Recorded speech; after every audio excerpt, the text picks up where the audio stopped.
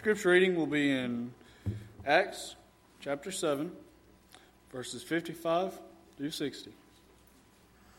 Acts 7, 55 through 60. It reads, "But he, full of the Holy Spirit, gazed into heaven and saw the glory of God, and Jesus standing at the right hand of God. And he said, Behold, I see the heavens opened, and the Son of Man standing at the right hand of God. But they cried out with a loud voice and stopped their ears and rushed together at him. Then they cast him out of the city and stoned him. And the witnesses laid down their garments at the feet of a young man named Saul. And as they were stoning Stephen, he called out, Lord Jesus, receive my spirit. And falling to his knees, he cried out with a loud voice, Lord, do not hold this sin against them. And when he had said this, he fell asleep." Thank you. Be seated.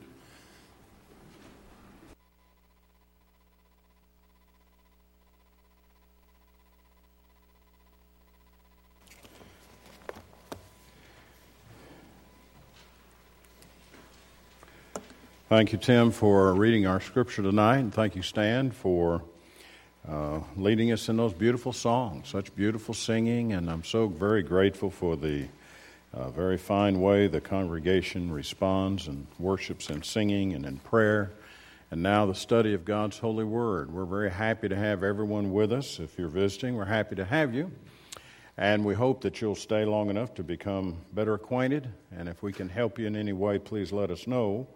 We want to help you in every spiritual way possible. If you've never obeyed the gospel of Christ, we hope you'll do that tonight. If you have, but you've been unfaithful, I hope you'll repent of that. And I hope through the course of our study this evening that it'll be such an encouragement to you from the Word of God that you'll want to come and obey the gospel if need be, or respond by repenting of sin. We continue tonight our Sunday night seminar on the preaching of the New Testament. And it's really a challenging subject, and we come tonight to the preaching of Stephen. And as I normally do, as our custom is, I have an outline prepared. If you do not have one and you would like one, please raise your hand, and these deacons here in the auditorium will make sure that you have a copy.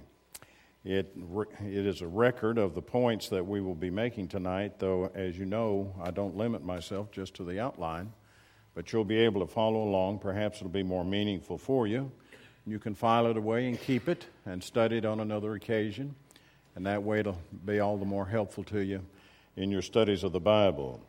We try in our Sunday night seminars to drill down a little more in depth with regard to the topic. And for that reason, I think it's helpful to have the outline, because one might get lost in some of the details. And I don't want that to happen.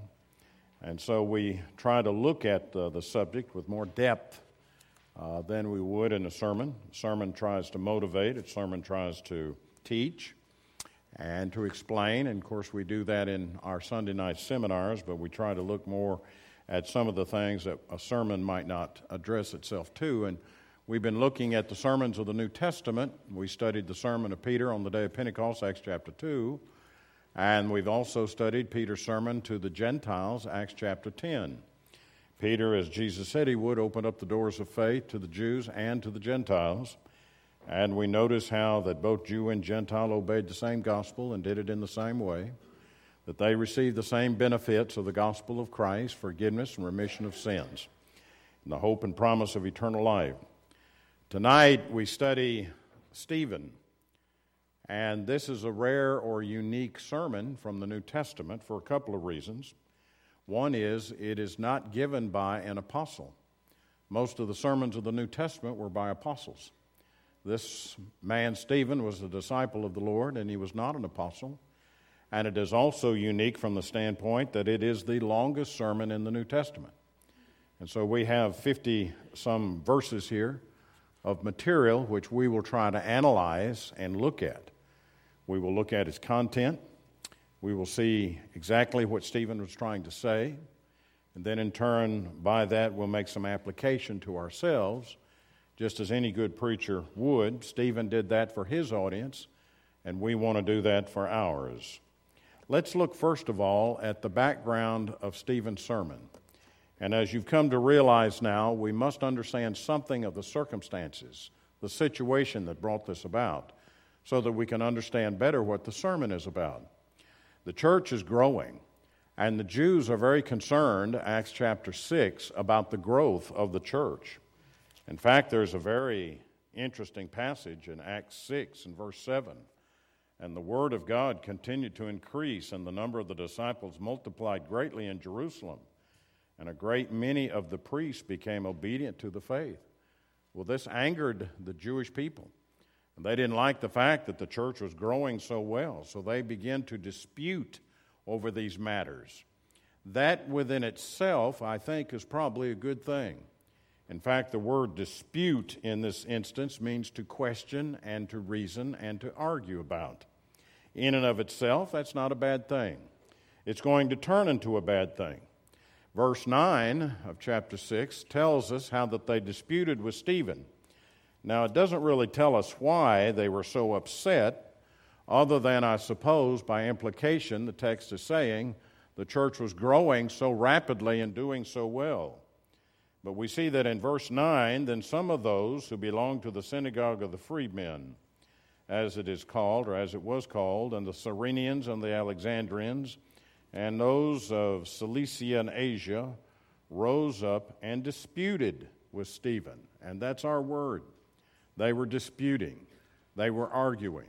You'll remember that the two disciples on the road to Emmaus in Luke chapter 24 and verse 15 were talking about the death of Christ and the resurrection of Christ, and they were discussing back and forth. That's the same word that we have in our text tonight, chapter 6, verse 10. They were arguing about it, but it was used in a good sense at this particular point in time. And surely Stephen's motive was pure. He's not trying to castigate them. He's not trying to have any personal victory here. He's not trying to point or jab any fingers at them at this point or any other point through the course of this great sermon. But he's trying to reason with them that Jesus is the Christ. Now, it doesn't tell us exactly what Stephen was saying that caused them to dispute. But I have an idea, the rest of New Testament preaching, that he was talking about Christ, and he was talking about the resurrection of Christ and the fulfillment of Old Testament prophecy. And he's talking about the gospel of Christ and what that meant and what they needed to do to obey it and the promises that are attached to it and the historical facts that were the substance of it. And all these particular matters were coming to bear, and they didn't like what they were hearing, and they were arguing with it. They were disputing with that particular matter. And it's not long before they become bitter and they're filled with hatred by verse 11, chapter 6. Then they secretly instigated men who said, "We have heard him speak blasphemous words against Moses and God." So now they've carried it to a different level altogether. It seems as though they were concerned about the matter, maybe even angry over the growth of the church, and that they wanted to discuss it and dispute the matter and try to refute the teaching of Stephen. But they couldn't do it. They couldn't refute Stephen's wisdom. They couldn't refute Stephen's knowledge. And he was pressing them with regard to the facts of the gospel. So what do? If we cannot out-reason him, then we must do away with him. And so they gathered false witnesses to testify against Stephen. And the false witnesses were going to say, they were told to say and instructed to say, "We have heard him speak blasphemous things against Moses in the temple." Now, Stephen probably had said to them in his teaching, "We're no longer under the law of Moses any longer. It is fulfilled," Matthew chapter 5. "We no longer live by the law of Moses. It was fulfilled and satisfied by the death of Jesus on the cross." Stephen probably had told them about the temple, that no longer was it a place of worship, but people could worship together as New Testament Christians would worship together. If under the old law, then he would be guilty of death, Leviticus chapter 24 and verse 16. But they're not under the old law. They're under the law of Christ. And they're under Roman law as far as civil matters are concerned. And they surely have no authority to take Stephen and put him to death, as we see they will do later in our study tonight. And so Stephen is pressing them. And again, I think Stephen's motive is pure in the matter. Stephen's motive is to help them see the truth of God's Word and the importance of obeying the Word of God. But yet now they've carried whereby they want to arrest, and by verse 12 do arrest Stephen and bring these false charges against him. Their approach is to stir up these perjurers who will lie about this testimony against Stephen and therefore have him tried before them. The false testimony is offered in verses 13 and 14. I'm still in chapter 6. And then when they are filled with hatred and they're filled with malice against him, they behold Stephen's face. And Luke tells us a very interesting thing about that in verse 15. And gazing at him, all who sat in the council saw that his face was like the face of an angel. Acts chapter 6. Well, the Bible is saying they were filled with hatred and they were filled with malice. But this Christian man who's preaching about Christ, they see the countenance of a godly man. They see the countenance of a godly person. He doesn't have any kind of malice. He doesn't have any kind of ill will toward them. He is simply trying to explain, preach, and teach the truth of God's Word. But you know, every time the truth of God's Word is preached and proclaimed, it's going to bring about controversy. When the Word of God is faithfully, fully, forcefully proclaimed, controversy arises. It was that way in Corinth, Acts chapter 18. It was that way in Ephesus, Acts chapter 19. Stephen was faithful, forceful, very bold in his proclamation of Christ and the Word of God. And some people simply didn't want to hear that. They didn't want to accept that kind of preaching and teaching. So because they could not out-reason it, so they could not find an element about it, they in turn do away with him. It's the only alternative they have, that or obey it, which many had already done. As we read in earlier verse 6, many of the priests had obeyed the gospel. They were filled with envy and hatred and jealousy by this particular time. So Stephen is charged, and certain charges are brought against him, verse 11 and 13. Blasphemy against the law of God. That's one of the charges that you're guilty of. You said disparaging things about the temple, verse 13. And Stephen, you're disloyal to your own religion, verse 14.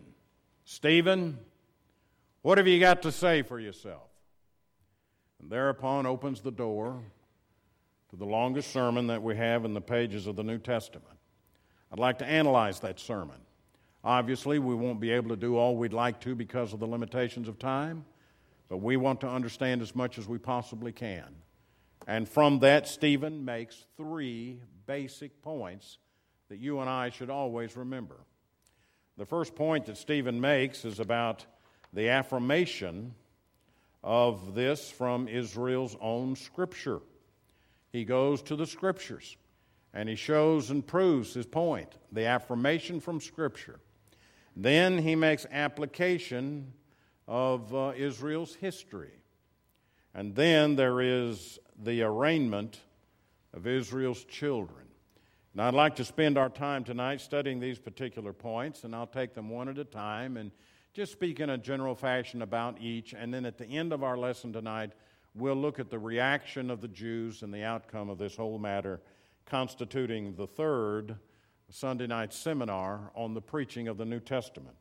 The first thing we'd like to look at is Stephen's affirmation of history. And he begins by talking about the God of glory. And he says, the God of glory appeared to our father Abraham. It is an interesting fact to realize that he begins with the God of glory, but this sermon ends with the glory of God over in about verse 55. It's a wonderful symmetry to the sermon, and the sermon is well thought out, and the sermon has a certain rationale about it that we don't want to miss. Abraham was called by God long ago, Genesis chapter 13, from the Ur of the Chaldees. The Ur of the Chaldees is an ancient city. The remains of Ur has been found. Excavations have been made with regard to this ancient Mesopotamian city. It is located between the Tigris and Euphrates River Valley. It is called Mesopotamia because it means in Greek between the rivers. Deep within the rivers was the ancient city of Ur. It was a highly populated city. In the midst of all this paganism and idolatry. God found a true, sincere heart, and his name was Abram. And God called Abram from the Ur of the Chaldees and told him to leave that land and go to a land which he would show him. And the Hebrew writer in Hebrews tells us he immediately left. He did it immediately. Just as soon as he was told to leave, he got up and he left. And he followed where God would lead him. And where did God lead him to? Haran. He followed him up, led him up to the Fertile Crescent, up into the northern portion of Palestine. And there at Haran, Abraham, when he left there, was 75 years old. His father Terah had died at Haran, 205 years old. And Stephen makes the point, that's the land where you now dwell. He says, now Abraham was not given any inheritance. In fact, he was not even given 1 foot of ground. The inheritance was to be for his offspring and for his children.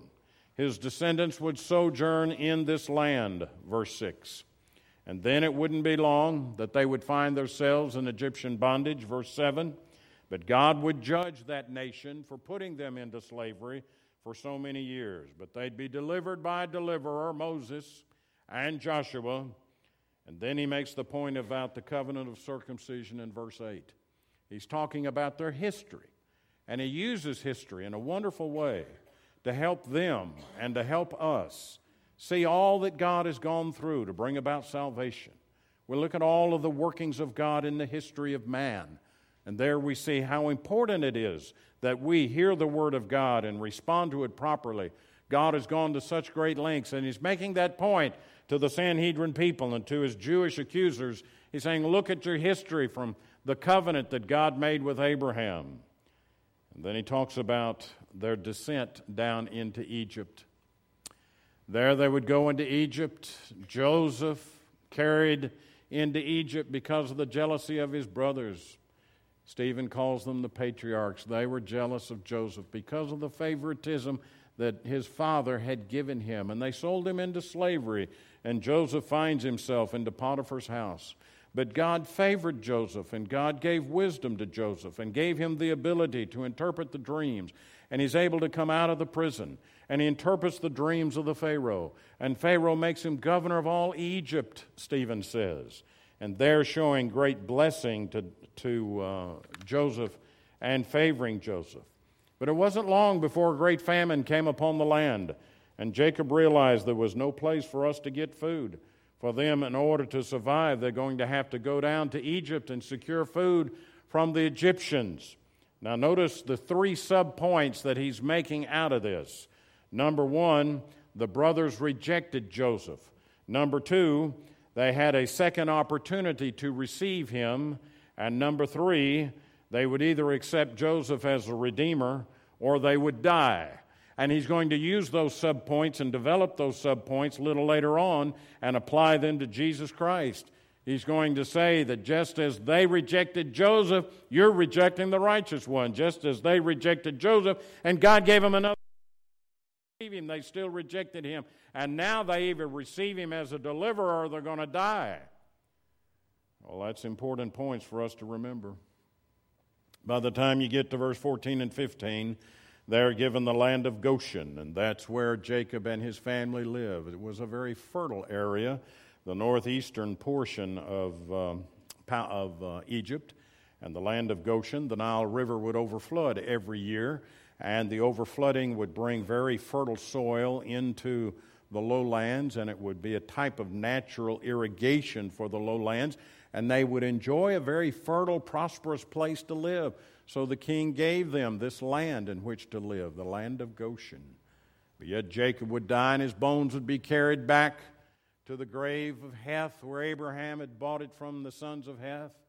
And the grave of Machpelah, Joseph's bones would be carried back to that place in Shechem, where they would be buried and brought into life's other side. But then he talks about a new Pharaoh that arose up that knew not Joseph. Historians think that the Pharaoh of the time of Joseph was of the Hyksos dynasty.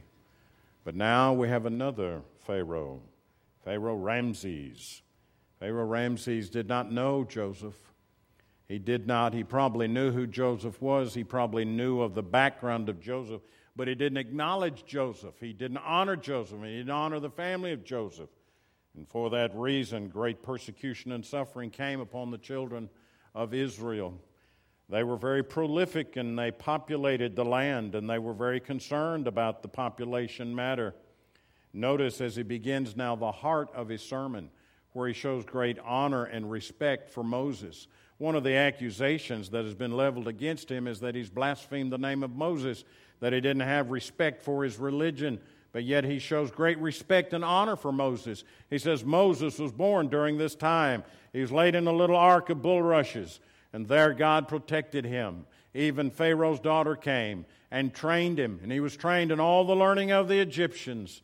God had taken him and thus prepared him for that great day that he would be used. But guess what? They rejected Moses.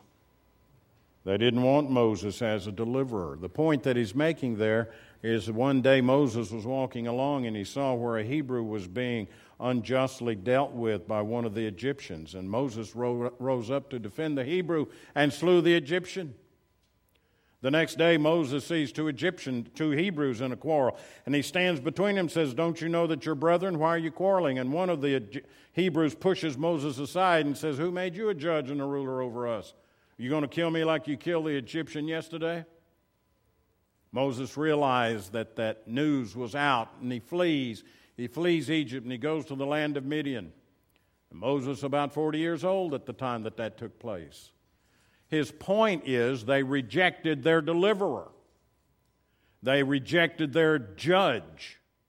They rejected their ruler. Moses would have been a ruler for them. Moses would have been a deliverer for them. But they rejected their ruler. They rejected their judge. And for 40 years, he's in Midian, a Midianite shepherd. But on an occasion, Moses looks up on a hillside and he sees a sight he's never seen before. A bush that is set ablaze, but it is not consumed. And he goes up and he sees the sight. And a voice comes from that bush which says, "Moses, take off your sandals, for you're on holy ground." By verses 30 through 34, God is saying God gave a second chance. He sends Moses back to the land of Egypt. He gives them the deliverer once again. And by the power of God and Aaron as his mouthpiece, they go and deliver the children of Israel out of Egyptian bondage. He is their judge, their ruler, and their deliverer. Moses led them out, performing wonders and signs in Egypt, crossing the Red Sea miraculously, and through the wilderness wanderings for 40 years. Affirmation of history.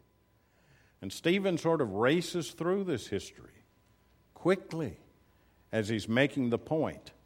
See how they rejected Joseph? You see how they rejected Moses? The only chance they had was with Joseph. The only chance they had to live was Moses. You see a pattern coming up? Now we get to the application of the matter. God raised up a prophet. Moses had said in the book of Deuteronomy, "Him shall you hear in all things. And if you will not hear or listen to the prophet, you will be cut off from among the people." Moses himself made that declaration. The fathers rejected that in their hearts. So what did they do? They pressured Aaron to build a golden calf in the wilderness. And they took their jewelry and their earrings and their bracelets, and they threw it into the fire, and he molded and fashioned a golden calf.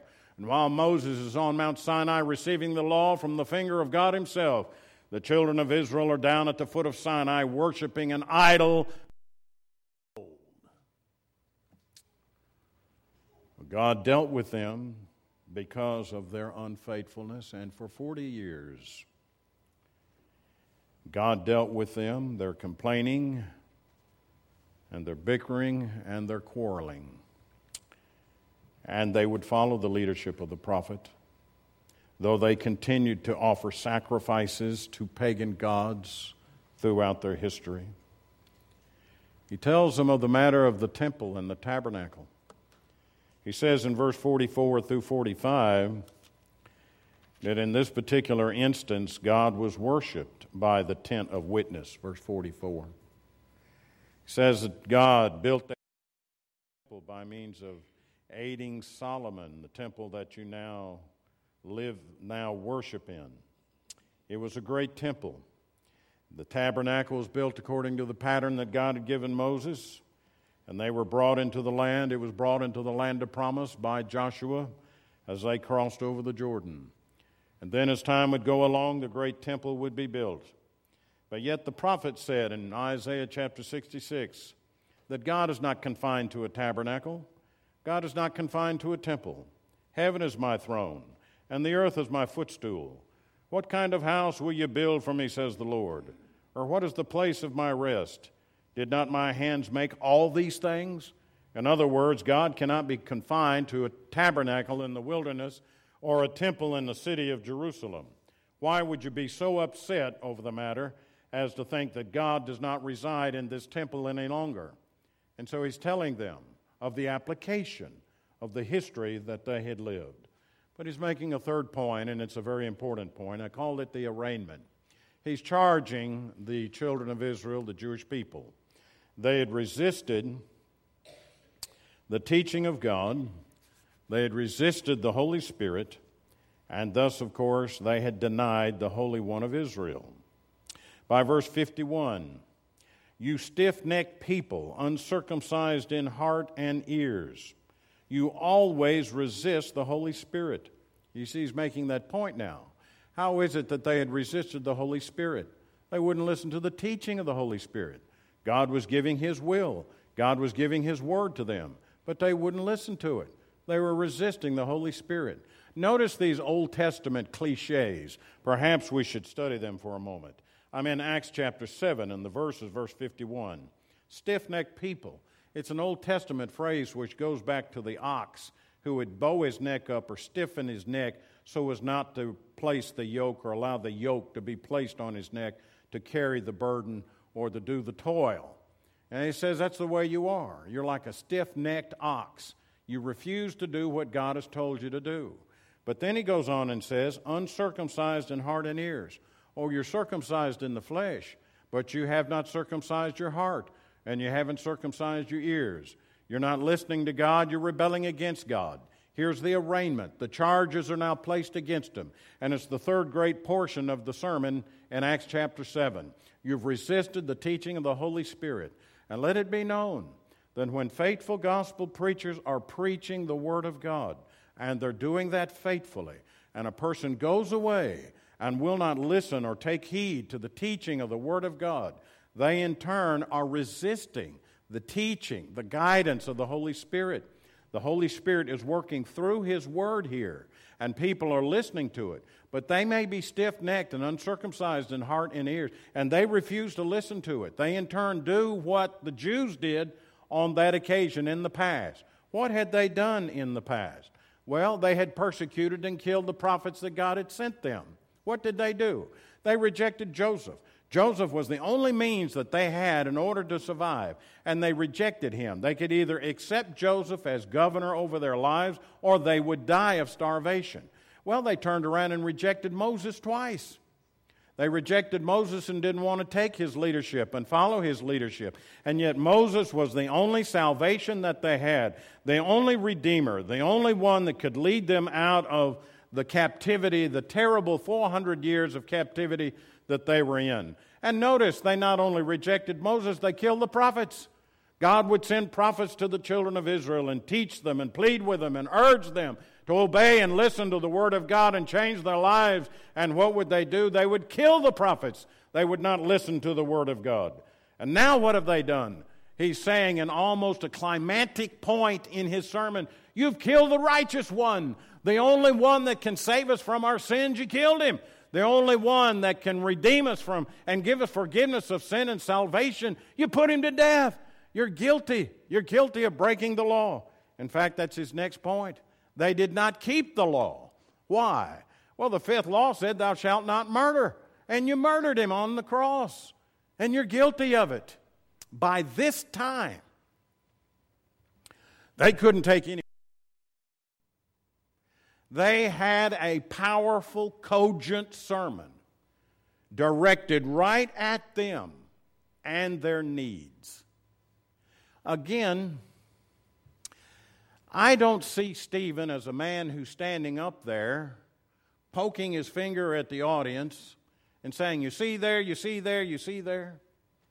I don't see him in his demeanor as a person who stood up before the audience and said, you know, it's about time somebody put you all in your place, and just preach it with such an attitude that he's almost happy about the Jews and their rejection. I don't see that at all. Now, sometimes I'll read a commentary or some discussion by someone about these matters, and I'll come across the attitude of the implication whereby they put Stephen almost in the kind of light where he's really venting against the Jewish people, but I don't see that. I don't see that at all. I'll tell you why.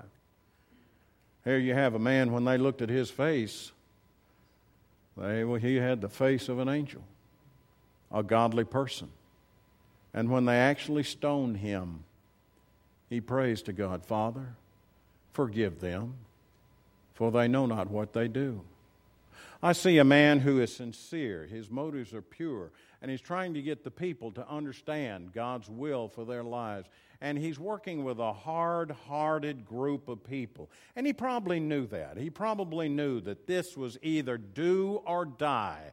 Either teach this truth and they respond to it, or they will put me to death. And he probably could see, as any speaker would be able to, the reaction of his crowd, boiling up and boiling up and boiling up until the point where he gets to this matter of the law. God gave you the law and you didn't keep it, you even broke it, and they decided that's enough. And they had closed their ears and closed their heart and would not listen anymore. And the Bible says in a rather interesting passage, verse 54, that they ground their teeth at him. Now, when they heard these things, they were enraged, and they ground their teeth at him. Now, I have to admit, this passage has always been interesting to me. When I was a young boy and I'd hear great gospel preachers stand up and they would preach about the stoning of Stephen, they'd preach about this sermon, and I was just glued to what they were saying. And one of the preachers made this statement that I'll never forget.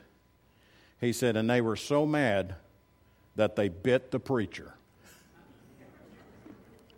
Well, I think he got a little carried away in what he was saying. And when he said that, I thought, man, they bit the preacher? And I never would have thought of such.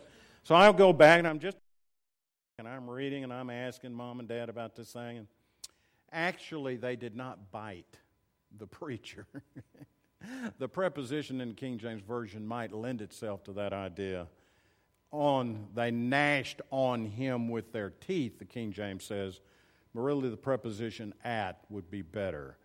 They were filled with such emotion. They locked their jaws and would grind their teeth. They, in turn, hated him in such a fashion. But that's not all. The heavens are opened. And Stephen, by means of vision, sees Christ standing at the right hand of God. And he tells them about it. And when he tells them what he's seen by means of vision, they stone him to death. They can't take it. They will not bow before God. They will not change their wicked way. All they can think about is put him to death.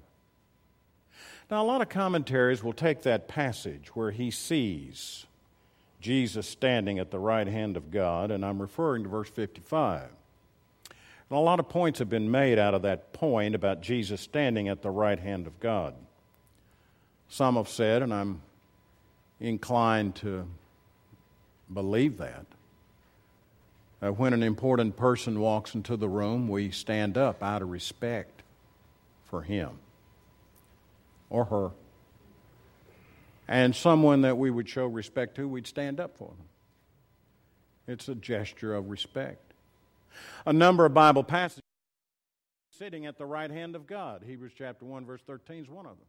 You and I have studied it.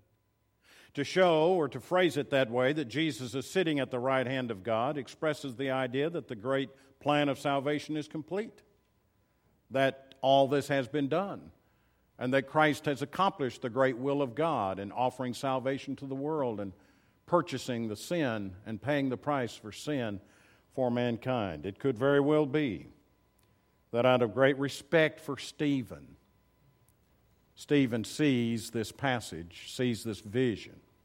And the passage is recorded for us to give encouragement to us and all those people, as Luke writes about it, that would face suffering and persecution by the hands of the Jews and then later the Romans. I thought, though, that there might be some more element to that, the standing of Jesus at the right hand of God. It could very well be that Jesus at the right hand of God, welcoming Stephen into the realm of paradise. You're giving up your life, your physical life, but you're going to enter into another life, a life that's just as real as the physical life that you've had. You'll go into paradise, waiting the judgment. It could be that Jesus is standing by the right hand of God to serve as Stephen's mediator. As there is one mediator between God and man, the man Christ Jesus, who gave himself a ransom for all to be testified in due time. Our advocate, ready to defend us before God and His throne. This one is one of mine that I shed my blood for. Whatever the reason may be that Luke has included this historical note of the fact that Jesus stands at the right hand of God, it surely serves a great source of encouragement for us. That whenever things don't go our way and whenever things are more difficult, we have an advocate, Jesus Christ the righteous, who stands for us. And He said, "Behold, I see the Son of Man standing at the right hand of God." And they cried out with a loud voice and stopped their ears and rushed together at Him. Then they cast Him out of the city and stoned Him. And the witnesses laid down their garments at the feet of a young man named Saul. And as they were stoning Stephen, he called out, "Lord Jesus, receive my spirit." And falling to his knees, he cried out with a loud voice, "Lord, do not hold this sin against them." And when he had said this, he fell asleep. He fell asleep is but a euphemism for saying that he died. I cannot help but think of John chapter 12 and verse 48 in this particular matter. When I think about the rejection of Israel to Joseph, to Moses, to the prophets, and now to the righteous one, their Savior. How many people reject the Word of God today? We look upon the Jews. How hard-hearted could they be to reject this man who's preaching to them out of love in his heart? But every day, people reject the preaching of the Word of God. Please remember, John chapter 12 and verse 48. "The one who rejects me and does not receive my words has a judge. The word that I have spoken will judge him on the last day." We're going to be judged by the words of Christ, whether we have received it or by having a stiff neck and uncircumcised heart. We refuse to bow our necks before the Savior and accept His word.